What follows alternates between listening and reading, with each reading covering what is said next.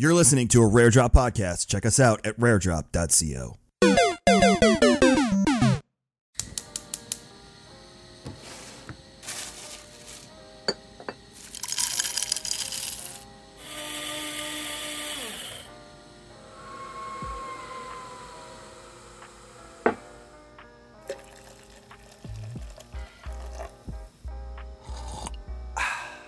When your coffee is freshly roasted and ethically sourced, it's music to your ears. Shake up the way you wake up at kingscoastcoffee.com.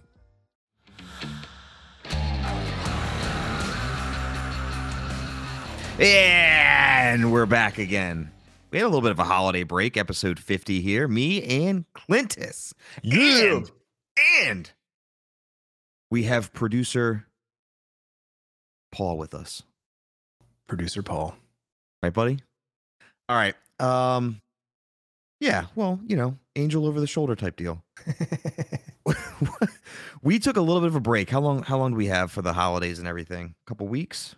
Maybe a month or two? How long has it been? Probably a month. Probably been a month. I think we did it right before Christmas. Yeah, about a month. Because I remember talking about the snow and your oil and your Oh your yeah, heat and all that. Yeah. We're talking about the my heating concerns. I got the fire going right now, man. Yeah. Yeah. I love my fire pit out back. Like we got a natural gas. I was standing there because it started raining. It's been raining like crazy here in Phoenix. Like torrential downpours, like record numbers. So it's crazy. Wow. And I know California's getting hit hard too, and with mudslides, Yeah, that's like scary over there. But yeah, it's been raining like crazy. So it's one of those things where like if it's raining, I'm not sitting out there getting rained on, sitting by a fire. So my wife and I are sitting out there last night, and it starts sprinkling, and then it starts coming down like that, and we're like, we can hear it. It's like pop, pop, pop. Like all right, everything come in. We stand on the porch for maybe a minute, and then it just stops, and we're like, okay. So then we just stand by the fire. We're just standing next to it, like, is it going to rain again or not? And we sit there probably for about 5 minutes, like, all right, this is stupid. Let's either sit back down or go back inside. Isn't there some old, like, I don't know if it's like a wives' tale or whatever, but if as it's raining, if the rain gets fatter, that means it's about to stop. Did you ever hear that? Oh no, I've never heard that before. Oh, I don't know. I could just be making shit up, dude, but I could have sworn that was like a thing. It was like a one cloud just like rolled over and just went and was gone. It was there for like 3 minutes. Like that's all it was. And I immediately think of Forrest Gump. Fat rain. Big old fat rain. Fat rain. But I just remember standing over it and like, because it's natural gas, right? So there's no odor. There's really nothing. I'm just like standing over it. I'm just like, I love this so much. Like it's my new favorite thing. Because I started getting into tequila. And so I've got like 5 or 6 bottles of tequila now. And most of them are all sippers. You know, I've got a couple that I mix with cocktails, but for the most part, the ones I'm buying are bottles to sip on. So my thing is I go out there, I turn the fire pit on, let the coals start to get warm up because I have little lava rocks. I pour myself a glass of tequila, put my chair down, get my iPad, and I'm sitting there playing Magic Arena and just chill by the fire, dude. That's nice. I like it. I love it. Dude, I'll start my morning. I get up, right? Well, when I can, I'll get up, I'll go out to the woodshed, grab some logs, come in, start the fire. It usually takes like because it's a completely enclosed unit, right? So once it takes like 45 minutes, maybe an hour before everything's rolling really hot that I can close the door and it just takes off on its own. But that's like my hour. I sit there, we have coffee and the heat is just pouring out with the door open, but just sitting there enjoying the fire, listening to it. Hour later, coffee's done, close the door and off. Now, does that just heat like the room, or is there like a duct system that it blows the hot air? So believe it or not, like if I have that thing running, it's been heating my house up to like 65, 66 degrees. And it's the whole downstairs. It's the whole downstairs, which is where we live, right? Yeah. Now, I have to install a fan. Like if I install a ceiling fan in that room and in the winter you put it on reverse so it sucks the air up and it pushes it down from the ceiling, then it'll push all the heat out of that room and it'll flood everything else, the kitchen. Okay.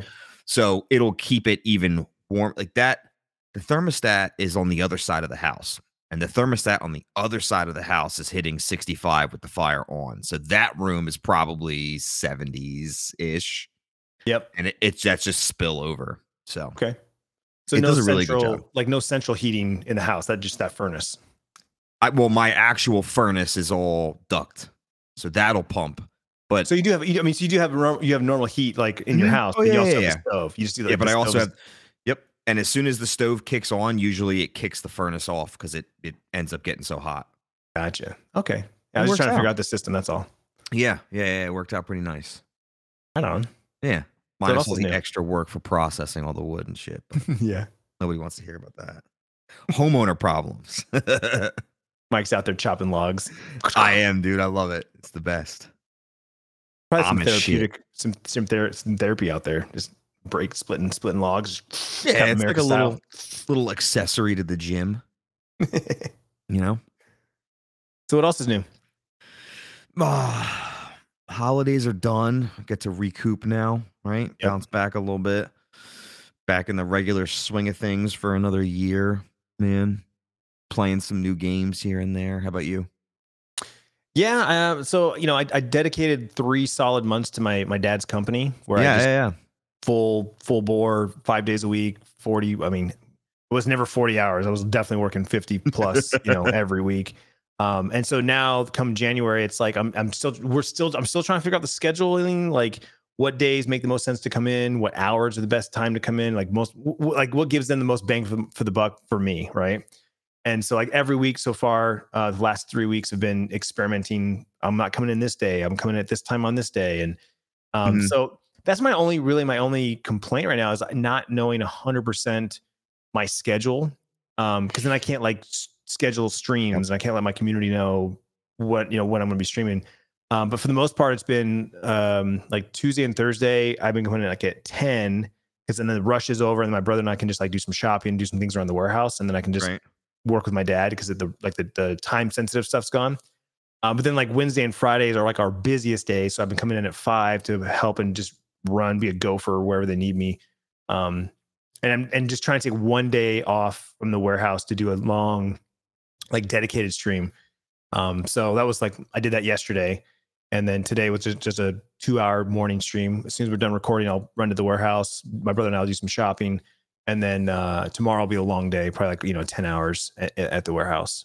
Jeez, and man. so still trying to figure it out, but we're making big progress and it feels good. Like knowing that the time I've put in and the blood, sweat and tears, on my part, just mentally draining It's producing.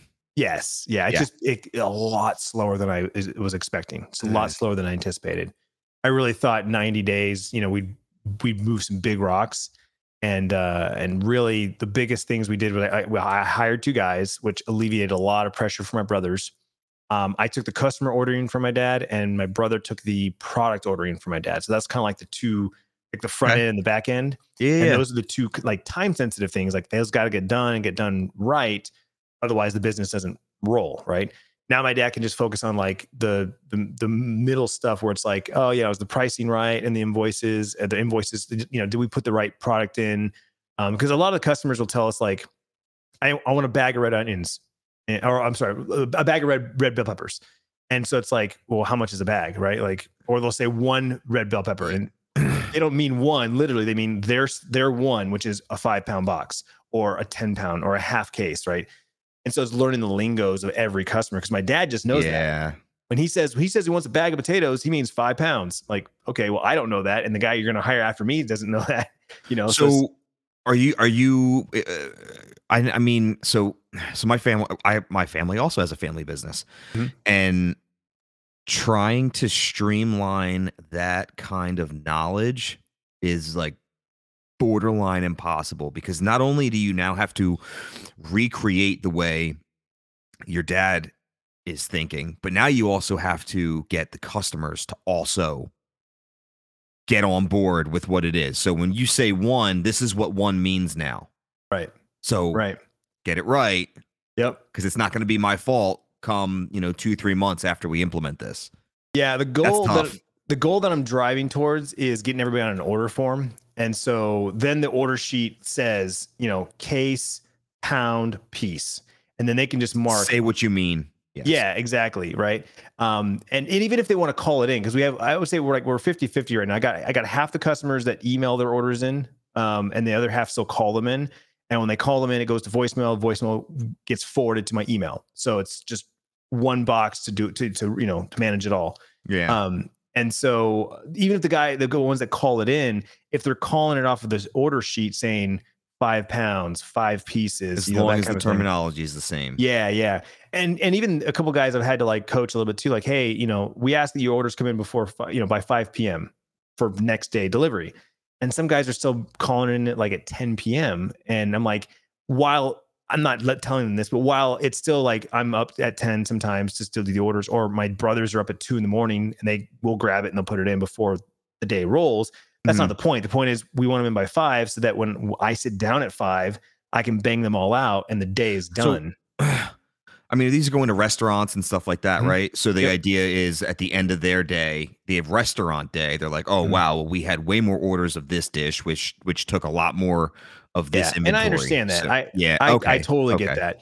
But at the same time, at one point, at some point, it's not going to be me and my brothers. It's going to be employees that punch in and punch out. And they're not going to have the email on their phone, right? They're going to log in on the computer and then do that.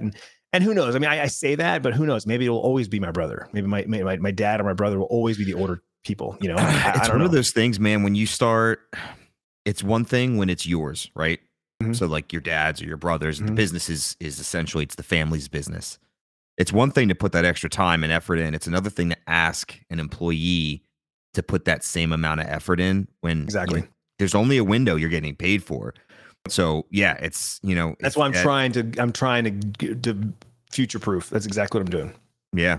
Or I mean, even if they want, again, this is asking a lot, but even if you did some sort of web based, if you want to submit your order, you could submit your order at freaking 2:00 in the morning. That's fine. It's not going to be handled or accepted until the next day when we get our queue or whatever in. Right. But I mean, you're probably asking a lot at that point. That's super modernization. Well, it just comes down to when my brothers and my dad, and really I say my brothers and my dad because eventually I will back out, right? But eventually this once my brother's set up for success and he's in a good spot, my dad and my brother, everyone, when I look away and I go, everyone's good, you're good, all right, cool, peace, I'm out, then the real question will come down to, like I said, who's going to do what. So I'll have to wait and see. But anyway, enough about that. Sorry, a little tangent there. Work and life. Yeah. Back to video games, the fun stuff. You said you're trying to play some new stuff? Dude, so for a while I was kicking back and forth trying to purchase the game V Rising. I don't know if you heard of that. Oh yeah. Mm-hmm. Well, I got it. It was on sale. I don't know, $12-15. I got it. And dude, I booted it up. And the first day I booted it up, I think I started playing. And the next thing I know, it was 8 hours later. I was like, what the fuck did I just do? What the heck? It's one of those mornings, I had to be up super early. I was transitioning shifts or whatever. And I had to be up super early and no one else is awake at 3:30, 4:00. So I just woof. Next thing I know, I was like, oh my God, dude, super addicting. Super. I'm kind of at the mid game right now. So I've kind of hit a grind. I got to get through a grind basically right now. Right. Okay. But I mean, how many, let me see here. What do I got into it right now? Nope. Yeah. I remember when this game came out,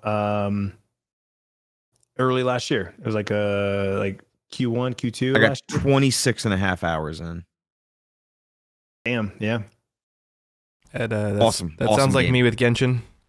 Dude, it's so good. And it doesn't really ask a lot. I don't feel like it asks a lot of you.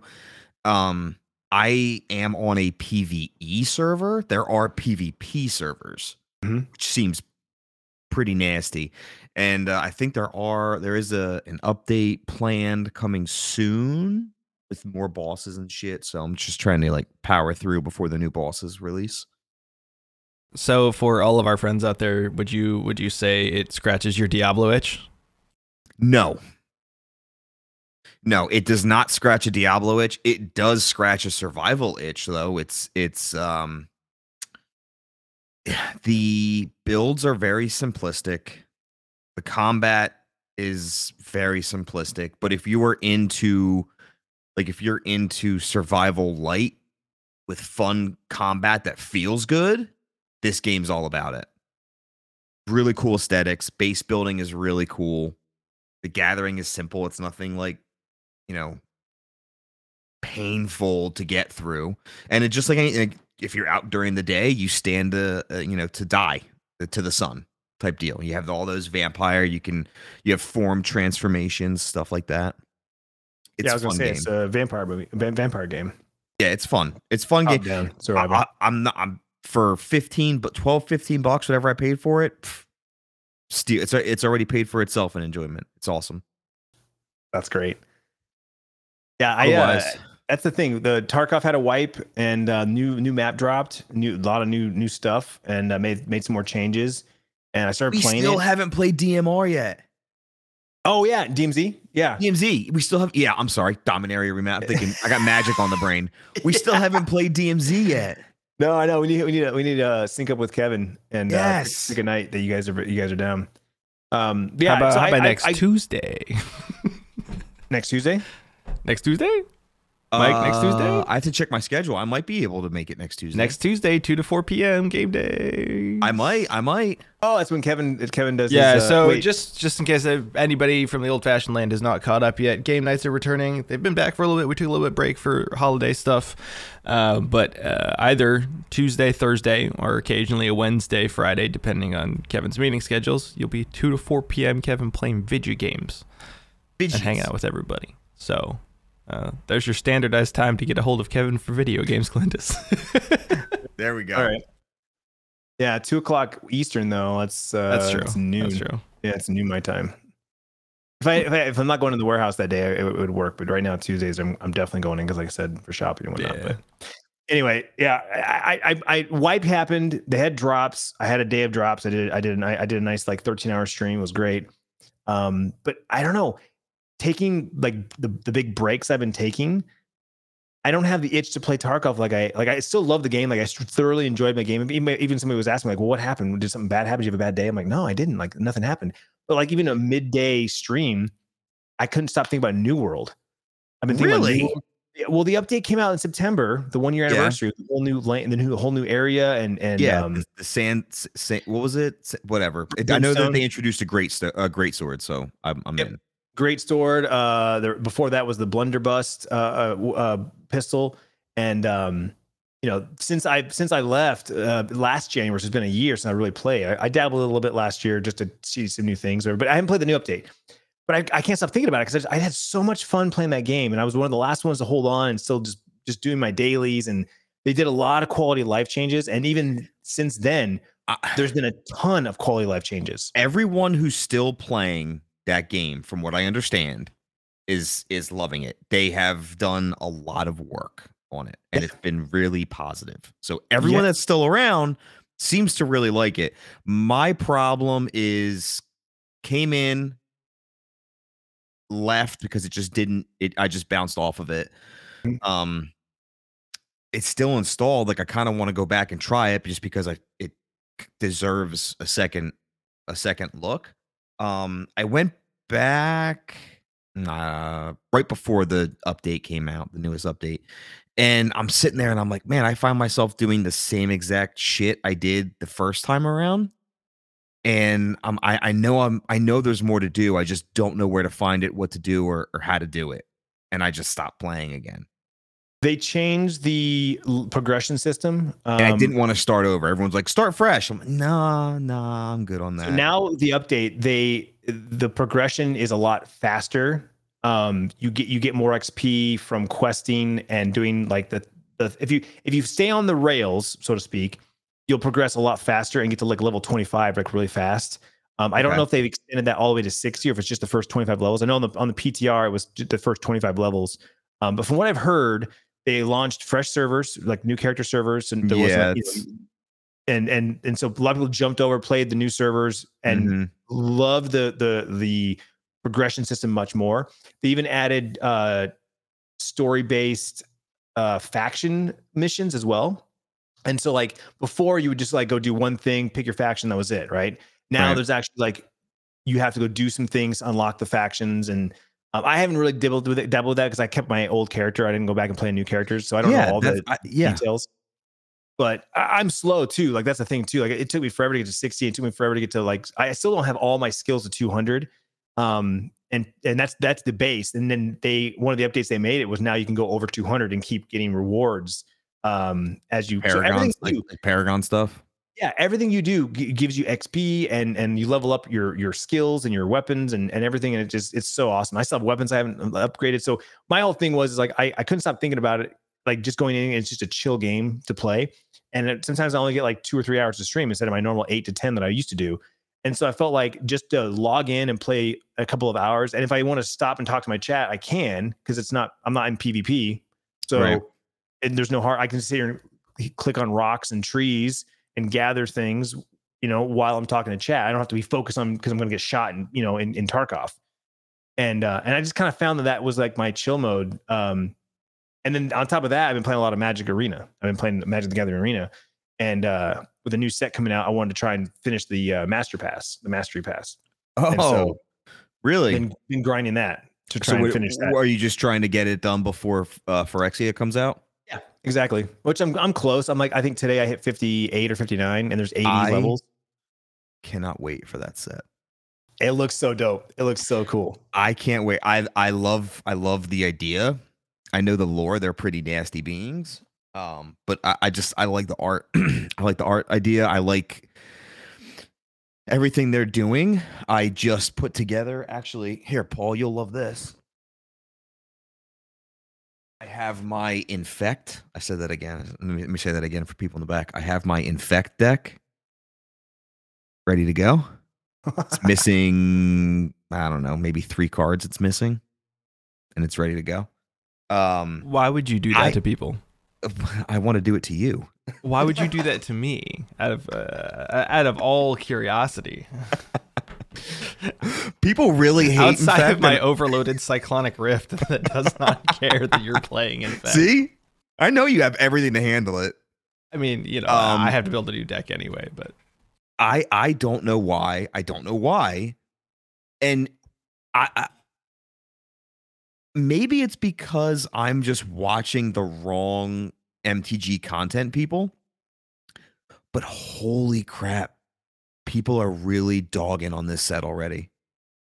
Yeah, I'm curious. You mentioned this. I'm all ears because I don't really follow anybody. So I can't tell if it's just the fact that maybe these guys that I'm watching on YouTube, they're just standard players. Maybe they're just standard players because every single time I look at it or I watch something, it seems like they have this hatred or this just nasty taste for Commander, for EDH.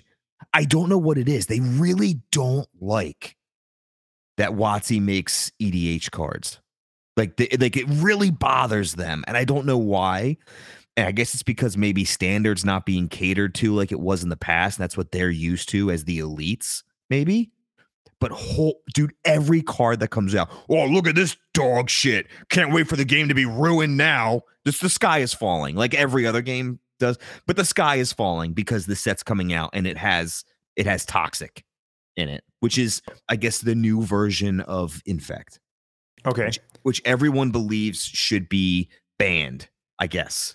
That's the poison counters, right? Yes, or you're made to believe that everyone thinks it should be banned. Yet, however, every time I look up, a video on Infect, should it be here? Should it not be here? It's like, take it or leave it. You know what I mean? But so, people are already dogging. I think the majority of Magic content creators, with the exception of like Tolarian, Community College, which I love his stuff. We love Professor I love so his much. Stuff. Wow. I would argue are far more in that camp of like, hey, we only play Standard, so you need to conform to the fact that we play in a 4-set cycle, which is part of the reason they released Pioneer. And so I'm more concerned about the longevity of this set, but I'm also at the same time like far more concerned with how they're treating re-releases of cards and nuking the secondary market than I am of like current Standard meta. So I feel you on that. So I have a feeling they're pushing real hard. Probably only gonna. What's up? They're pushing real hard for digital. They're pushing real hard for Arena, and it's killing secondary market, and which they're I destroying understand. their physical with it. Right, and I understand it at some level, but at the same time, and you can tell me if you feel this way. And Clintus, did you ever play Magic with cardboard, or were you just like kind of a? Oh yeah, no. Okay. I played in middle school, and that's Yeah. So I feel like part of the issue is the nostalgia of having cards that are worth something and watching those suddenly become worth nothing because they reprint them is going to drive away more people than it brings in new people to like things like Legacy. Because there's two sides of the coin, right? You have, and this is where I kind of divert, right? You have investors, you have investors in MTG, and you have players in MTG, right? Yes. Every player to some degree is an investor at some degree. Yeah. Right. Not every investor is a player. Correct. And I tend to side more with the players because you're a little bit of both no matter what.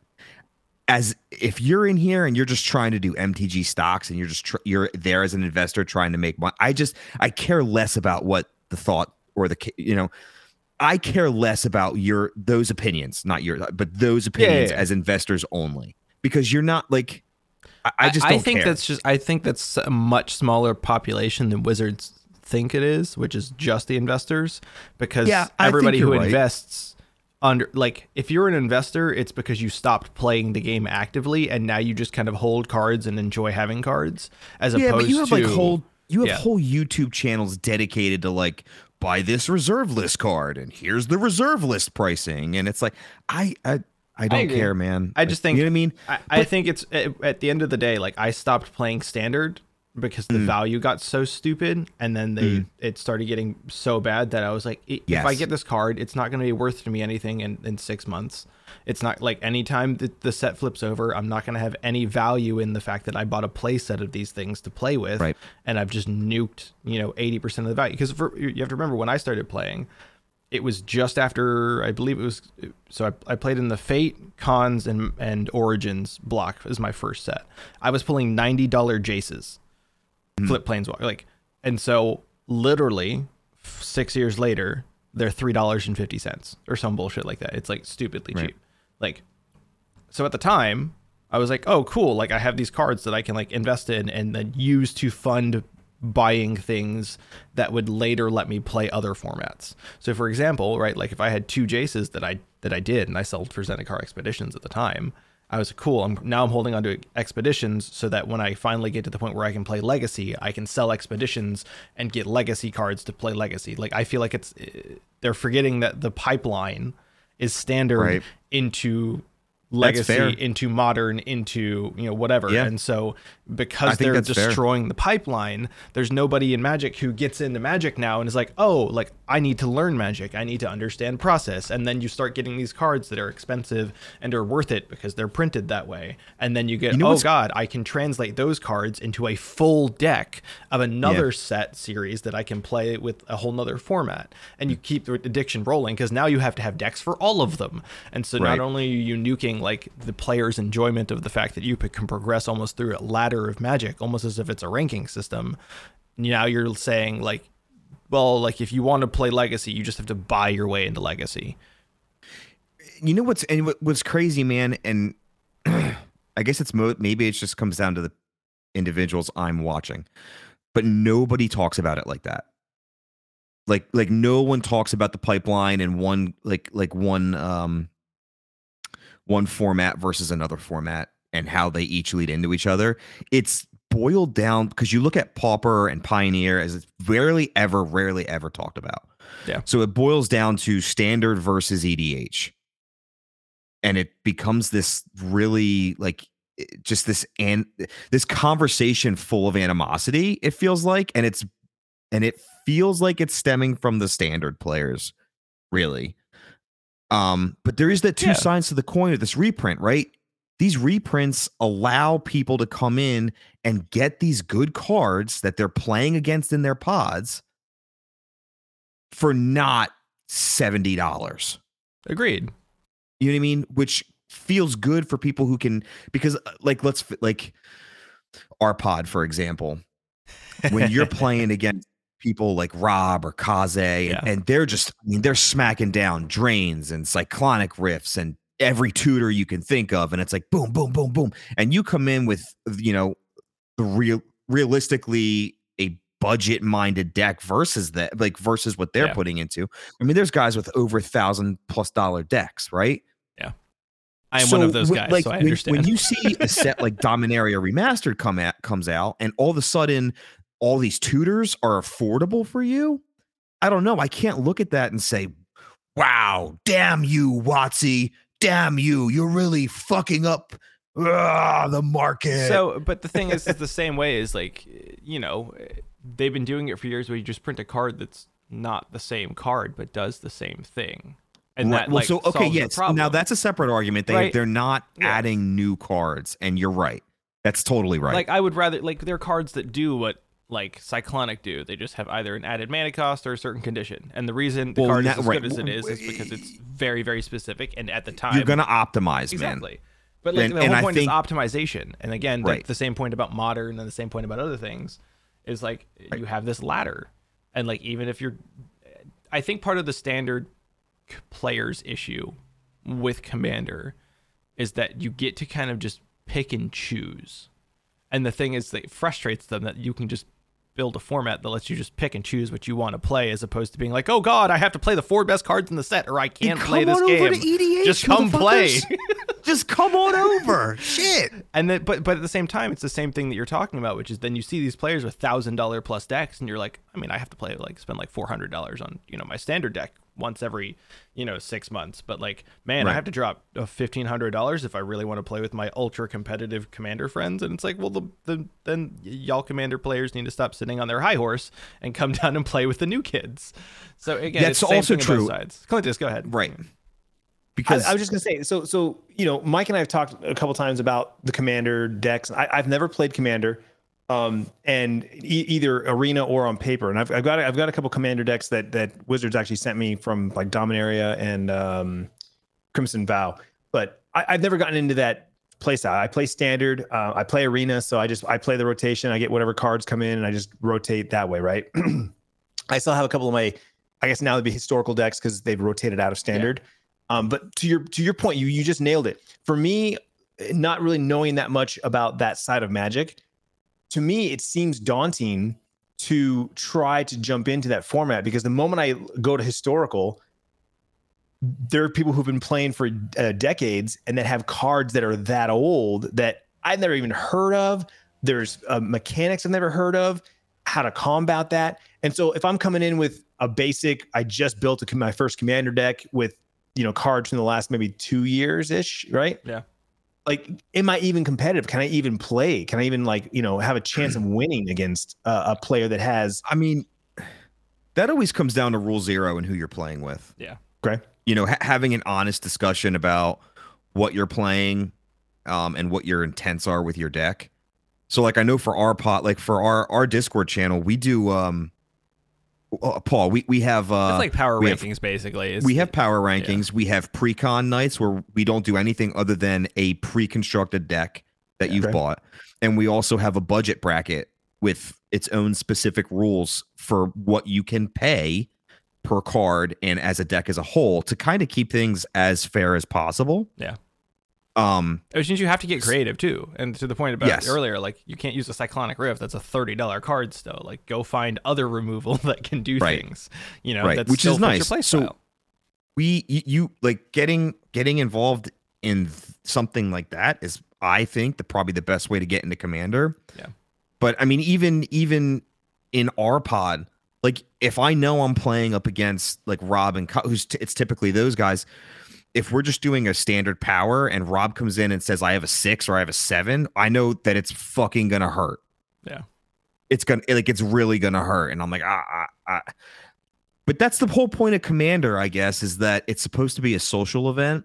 Yep. Where maybe right now, like, I don't have the answer, but Clintus, maybe you have an answer in your deck, so you go after somebody specific, right? That's and the other thing. We help each other out. Yeah, it's supposed to be So there's a thing called French Commander, which is 1v1, and that's the whole point of that entire format. And there are We do specific that a lot. commanders and cards that are entirely banned in French because they're stupid. Like, you can't play Duretti, because Duretti's whole thing is every single time she swings, you untap shit.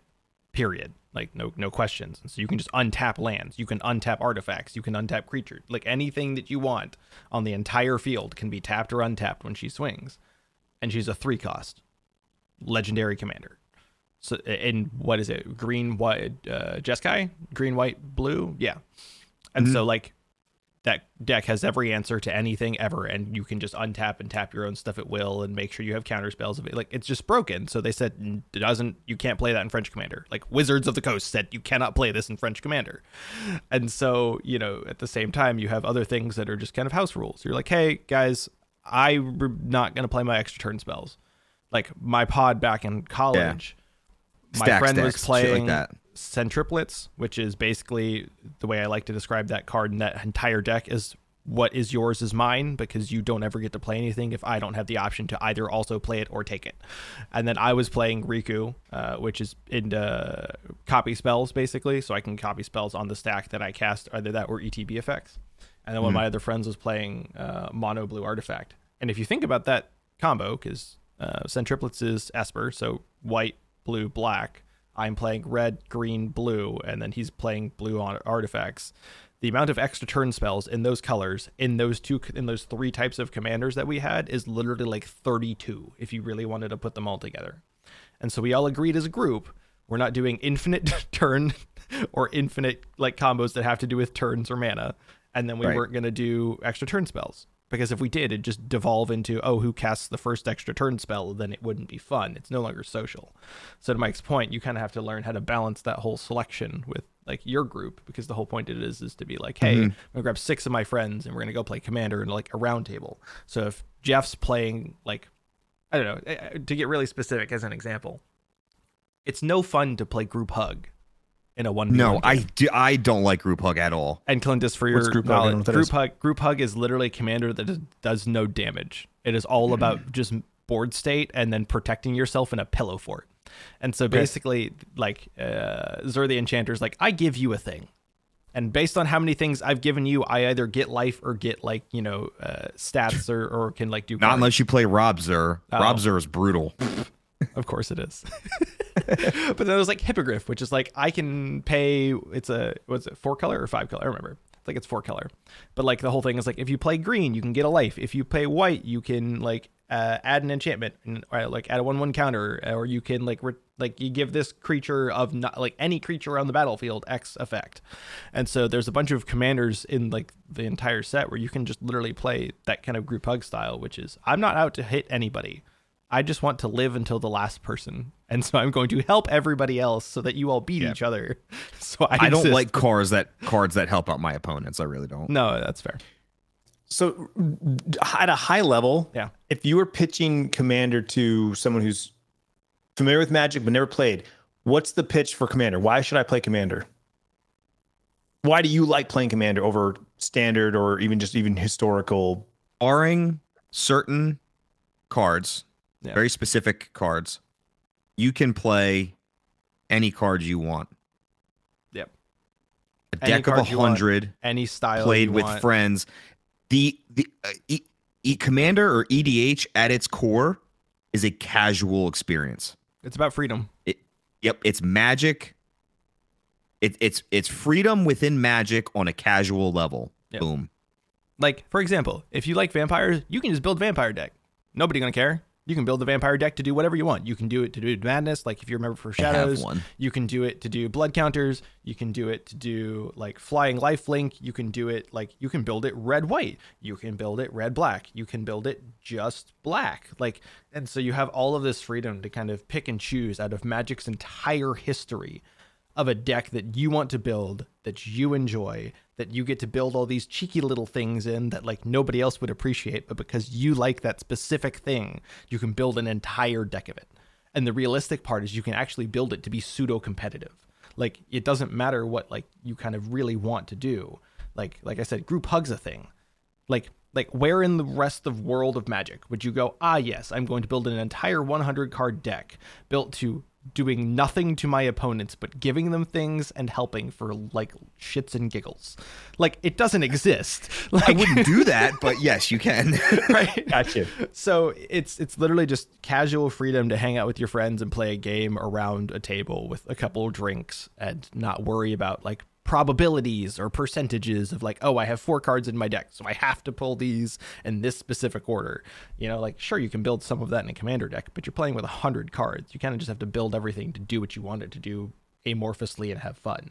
So now that doesn't mean you don't have combos, of course. Like I have 4 infinite combos in Riku because like that's what you do in that deck. It's a combo deck. But, like again, but like boiled down in its most simplistic state, it's far more freedom than any other format in MTG offers, and it's developed to be casual. Yeah.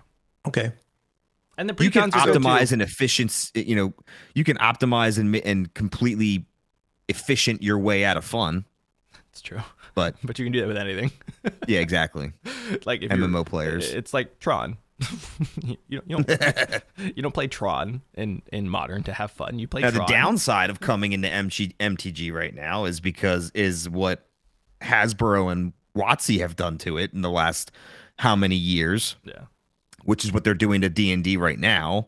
But I think it's still relatively affordable to get into. I would think so, especially if you're starting off.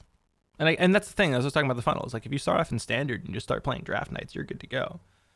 Like you'll be good in a month just playing Friday Night Magic, and then you'll have like kind of this half of a deck that you can go, oh cool, like I have enough to build this kind of thing that I enjoy, and then you build it. You just spend an extra 2 weeks of what you would normally spend on Draft, and you build a Standard deck and you go play Standard for a bit, like, and then from there you can kind of rotate through. So Yeah, like I said, I've been playing Arena for a couple of years now, so like that's where my and the only money that I put in is like when a set comes out, I'll jump on one of the pre-orders to get a bunch of packs, because then you open the packs, it gives you the wild cards to build decks. And I, for the most part, just play Standard.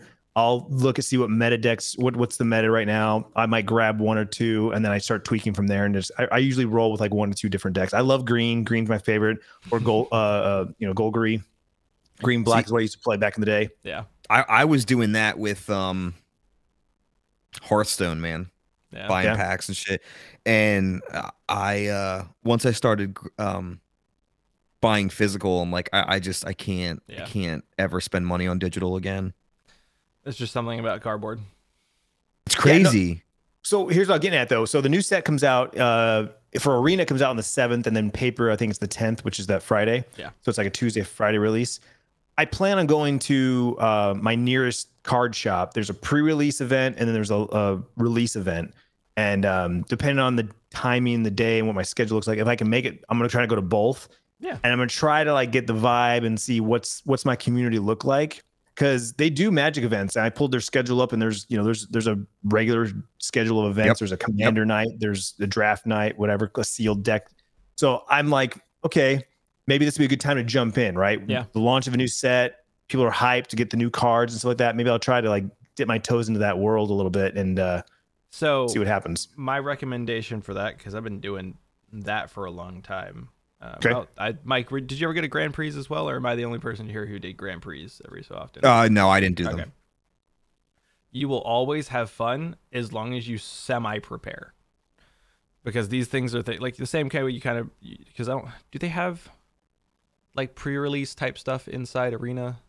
I think they do, but not quite the same.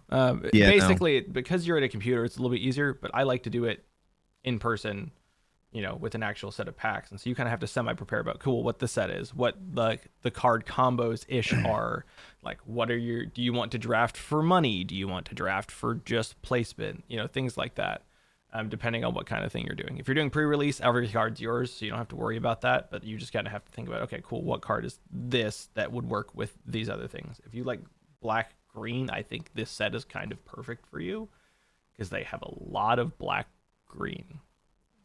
I hope so, man. I was just saying that the other day. I was like, even if just green gets some love, because green hasn't gotten a lot of love the last couple of sets. That's 'cause green got mono a green lot of zombie was love real dominant in the previous rotation. Yeah. With what was it? Kaldari and not Kaldari. That's fucking Eve. They gave Whatever, green the a lot snow of one, love the- during Zendikar, though. So Yeah, Zendikar, and then the one with the snow. It started with the K. I forget off the top of my head, but Kaldheim. yes, Kaldheim. Thank you. Those two like had a heavy green dominance, which Mono Green Stompy was that was my jam. I went all the way to Mythic on that. But when that rotated out of Standard, there's not a lot of green right now. And I look at I pull up Untapped and I look and see what the meta is, and there's like no green meta at all. So right, like the only one that I roll that has green right now is a white green enchantment deck. That's not bad. Ooh. I really enjoy that. I really enjoy that. Blue's gonna be really but Arena has, they call it Brawl, a historical Brawl, and that's Commander. Yeah. So, yeah, I tried putting together a Brawl deck just for fun, and dude, like I thought maybe it would be fun to maybe import one of my personal decks into Arena and see how it played. They don't have it. They don't have a wide enough window of cards. Oh, really? Yeah, a lot of cards I was like, they're just not available. Yeah, I mean that makes sense. Like there's a limit. Arena's only been out for 2018, I think. So that's about as far back as it goes. Freaking crazy amount of cards to import. Like and that's, yeah. I don't like, it's nothing to knock them against. It's a stupid amount of art and text and everything that has to go into that. Yeah. So Yeah, for sure. maybe one day. But looking at like right now, just like there's definitely some commander decks that I could create, right? I could craft right now with the wild cards that I have. Like there's some decent ones. I guess I need to learn. I have to watch some YouTube videos. Like the whole point of a commander, like that's the anchor, right? And then everything else is built around that anchor. Yep. So I got to learn how that format works. It's much simpler than I'm looking at it. I'm like, okay, it's a legendary creature, right? Is that what a commander is? A legendary creature? It is a legendary creature. So you can pick any legendary creature from the entire history of Magic, as long as it's not like, again, there's certain cards that are actually banned because they're too broken, specifically in French. Like, for example, do you know vampires at all? Like, so if you remember, oh god, what starts Edgar Markov? No. Edgar is banned in French Commander because he's I actually want that card so bad, dude. I'm just not willing to spend $80 for a commander. Listen, he's just broken, and the reason being is because he just says, I don't care what you play, I don't care what I play, I just make vampires perpetually forever. I love vampires. And then back in the day, granted it was green black, so it wasn't optimal. Yeah. But the black side of my deck was all vampires. Like, loved it. That's amazing. Anyway, sorry. All that releases Tangent. February 10th, so we got 3 weeks. Yeah, like I said, I'm gonna go to the card shops and kind of start dabbling a little bit. So I'll report back to you guys. Mike, invite him to our server. We also play cardboard because he's in. I'm in. Yeah, awesome. I'm in. I just haven't had time to really deep dive in that, but I'm in. Same.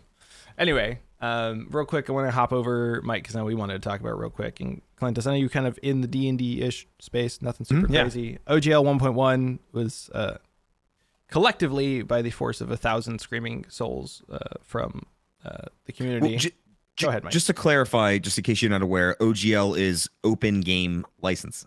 Yes. So the OGL, I think it was 1.0 is what was originally in effect. And basically Wizards, to give you a little bit more background on the story, one of the board members of Hasbro said, we're not getting enough profit from all of these things, and tried to oust the CEO like 6 months back. Under monetized. Quote unquote, they're under monetized. And so in response, Hasbro and Wizards kind of put together a new OGL. The problem is that their new OGL basically had language in it that said every single property that uses the OGL 1.0 into, because it would be deactivated of 1.0 into 1.1, would be technically a sub-property, sub-license of Wizards and Hasbro, which is incredibly dangerous. On top of the fact that they were trying to get everybody who used D&D in any form of monetization to give them a percentage or all of the cuts of their profits from said projects, unless they agree to a specific licensing deal with Wizards. Right, and this is a game that is predominantly the imagination of the players. Right. So you know what I'm TLDR, ta-da! Wizards stuck their foot in their mouth because they were worried about profitability. This was incredibly stupid. Yeah. Incredibly stupid. Go ahead, Mike. The fact that they thought that they could just dude, they were even tapping into Kickstarter. They reached out to Kickstarter and were like, "Oh no, you will give us a portion of whatever these people are making, you will kick back to us. Damn. Yeah. So that's where I heard a little buzz of Wizard hate this weekend. Oh yeah, and apparently there was also verbiage in there like anything created by you, the player, or anything at any time can be taken by WotC and used without your permission and without payment. That probably extends to YouTubers and streamers too. Like you're making money on the content of literally everything. And so basically the community, and by community I mean everybody from Wizards, Magic, D&D, the whole 9 yards, kind of said, yes, we're going to revoke all of our Wizards subscriptions and all of our D&D Beyond subscriptions because, and I quote in an email that was leaked, it's not impacting our bottom line and we'll still stand to make more money as long as we don't lose subscriptions. And they did not anticipate, I think it was almost like a 50% drop, something like that. It was something stupid. Did I see Critical Role take some hate for something? Critical Role took hate because they were still plugging stuff during the whole thing, but that is a contractual obligation. So I was gonna say that's got to be contractual. They have to. Yes. So they literally are collaborating with Wizards on their content releases specifically because it's not like it's Critical Role did come out and say, we stand with the players. We're not. I believe so. I just don't remember exactly what it was. So I'm pretty sure they released something on Twitter or somewhere that was like, no, like we agree with the sentiment of the players and we stand with the players. I'm going to look. I'm pretty sure. That's rough. Yes. Okay. So yes, 20 hours ago, they officially announced basically they always supported the creators in the game development and stand by the industry peers, as well as anyone taking a risk creating a new system or developing an idea. The success we have experienced is thanks to the passion and interest of the greater tabletop community, and we commit to fostering an environment that allows everyone the opportunity to share the stories that they wish to tell.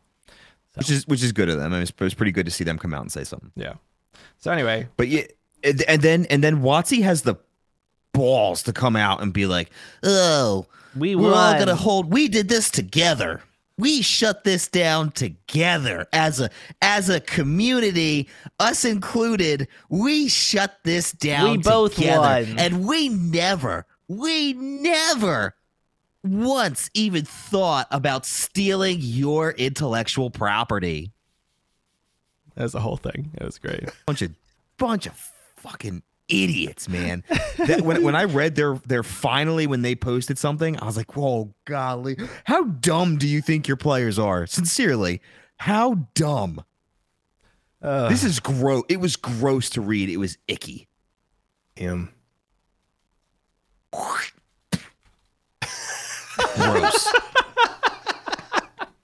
I love how nobody could see that, but it happened. I know. Mike did the full on like hot. So anyway, so then what's the current? They squashed it all back. They walked have it all back. Walked it back and said we have put it on hold. Mm-hmm. Yeah, they're gonna because they listen to community feedback. It's basically one of those like you see it like all the time with like other companies. Like I know Twitch will do it sometimes, or YouTube used to. They learned 8-10 years ago they would throw something out really big and heavy. Twitter, I mean, shit, Elon's been doing it. Like throw out a big ass rock, everyone goes whoa, and then they reel it in. Okay, this is where we need to be, right? Like they throw it out there to see how far they can go, and when everyone bitches and complains and uproars, they just reel it in and go right here. You guys aren't complaining anymore here? Okay, cool. It's a joke is what they're sitting there trying to say. We never intended to release this, but I forget who the investigative journalist was that kind of broke this whole thing open. They were like, no, they were going to stealth launch this. Yep. This was they were going to launch it untold. And it wasn't until this journalist broke it. And I mean, WotC like literally contradicts what the journalist had to say 4, 5, half a dozen times. So the worst part is good Lord. Technically they couldn't do what they were trying to do anyway, because a number of state laws actually prohibit the nullification of previous like licenses for content that was already created. So basically they really didn't think this through, did they? No, it couldn't have legally been done the way they wanted it to do. Also, other things that are important. Good job, Hasbro. All of KOTOR is technically done under OGL 1.1. Not 1.1, 1.0. So like all of the original KOTOR games would have been technically a sub-license of Hasbro instead. And we all know Big Daddy Disney would not have let that one slide. And so some people just weren't thinking about long-term business ramifications of what happens when you mess with licenses. Yeah. I mean, shout out to, was it Pathfinder? Yes. That's creating their own open game shit. Yes.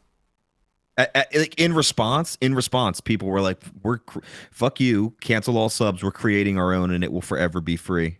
Yep. So, anywhoosies, to wrap up here, I want to go real quick over because I know it's started. Thoughts on the new Last of Us HBO release for live action? Mike? Have you seen any? Ooh. When's it out? It's out now. The first episode dropped Sunday. Yeah. I'm going to watch it after we record. Yeah, so it's HBO, so it's episodic. That's how they roll, like Game of Thrones and everything, right? So it's every Sunday. Like, I'm sure what you got. I'm interested. Yeah. Of course. Any thoughts, Clinton? I have very, very low expectations, which I think will aid in probably my enjoyment, honestly. I've never played the games. I own the first one for PS4. I just never played it because I switched to PC and I just never got around to plugging it in. I've watched plenty of my friends play it. I've heard nothing but great things, like greatest video game of all time, blah, blah, blah. Like, I've heard all of that. I'm very much more open to watching the show than playing the game, like just because that's who I am as a person in general. Like, I've never played League of Legends, but I freaking loved Arcane. Yeah. Love that show. Dude, awesome. So I cannot wait. I really hope. Yeah, I can't wait for the next. I've season. I've heard good reviews so far. In general, then, what do you think about the fact that we're starting to see more, shall I say, faithful game and book adaptations? Say that again? I'm just saying. I think we're seeing more faithful game and book adaptations. If you look at, I The Witcher. Hope, I mean, I hope. Crossing fingers. But we'll see. I'm excited. Yeah, no, I think as more and more companies see the success of video game and book adaptations, like, oh, okay, we can see a successful one. Like, obviously, The Witcher is probably one of the most recent ones that have just kind of really been killing it. Aside from the actors. The Witcher's tanking. Well, yeah, that was what I'm saying though. Like the change of the actors and stuff like that. I know the first season was amazing, and then they did there's another spinoff, right? There's a spinoff one. The Blood Orchid. I haven't watched it. I heard the spinoff was good. Yeah. Yeah, I haven't heard good things about it though. Like, as far as keeping to the stories, I have not. Yeah, that's been the main issue. It's Walking tough. Dead. Go ahead. I would say it's tough because, especially right now with Henry Cavill gone and everyone upset about that, and obviously the show did not stick to the books at all. But you have like conflicting stories, and people are just angry, so they're going to hate on the show regardless. So it's tough to see like where the truth really lies, and I just haven't gotten around to watch it to determine for myself yet. But everything I'm seeing is pretty negative. Yeah, I don't know. I suck at TV. I don't watch a lot of TV. I'm definitely more just a movie guy. But no, I all my friends are talking about it. Like, again, coming from the video game world, very excited for it. And I love the what's his name, the Mandalorian, Pascal. Pedro the Pascal. Yeah. Yeah. Oh. Yeah. Love the actor. So I'm even just giving the first episode a try purely just to see, if it hooks me, I'm in. But if I have to watch the first episode, not knowing anything about the game, never playing the game, and it's almost kind of like, meh, then it might be a pass, and I binge it, later down the line or something. But That's fair. That's where I'm at. I wonder if that's a trend we should also be seeing, because I know Star Wars has been releasing 2 episodes for premieres just to make sure that everybody gets kind of that first full hook. They hook you. I mean, that's how Arcane did it. Yeah. I don't remember any show. I'm sure somebody did, but I don't remember any shows previous to Arcane that were released in segments like that. Because I think it was 6 total episodes, 2 a week, right? Arcane did it that way. I think it was 9. Or maybe 8 episodes. It was 9 week. with 3 and 3. It was chunks of 3. Oh, okay. Oh, yes, you're right. that's right. Yeah. Yes, you're right. Yeah, chunks of 3. I like that personally.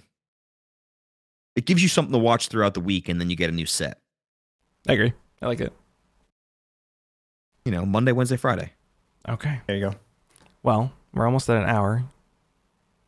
Nice return episode. So I'm going to hit us with some fun news from this week. Would you believe that somebody lost a suitcase on an airline and found it 4 years later after a detour to Honduras? 4 years? 4 years. So, TLDR, April Gavin posted a series of TikTok videos explaining how her luggage was lost by United when she flew home from a business trip to Chicago in August of 2018. After several months of searching, the airline informed her that the bag's disappearance was a mystery, and they couldn't get it. And she was compensated for some of her lost items, not all of them. That's how it usually works. But she was shocked to receive a phone call this last week informing her that her suitcase had turned up at an airport in Houston, and even further surprised to be told it had arrived on a flight from Honduras.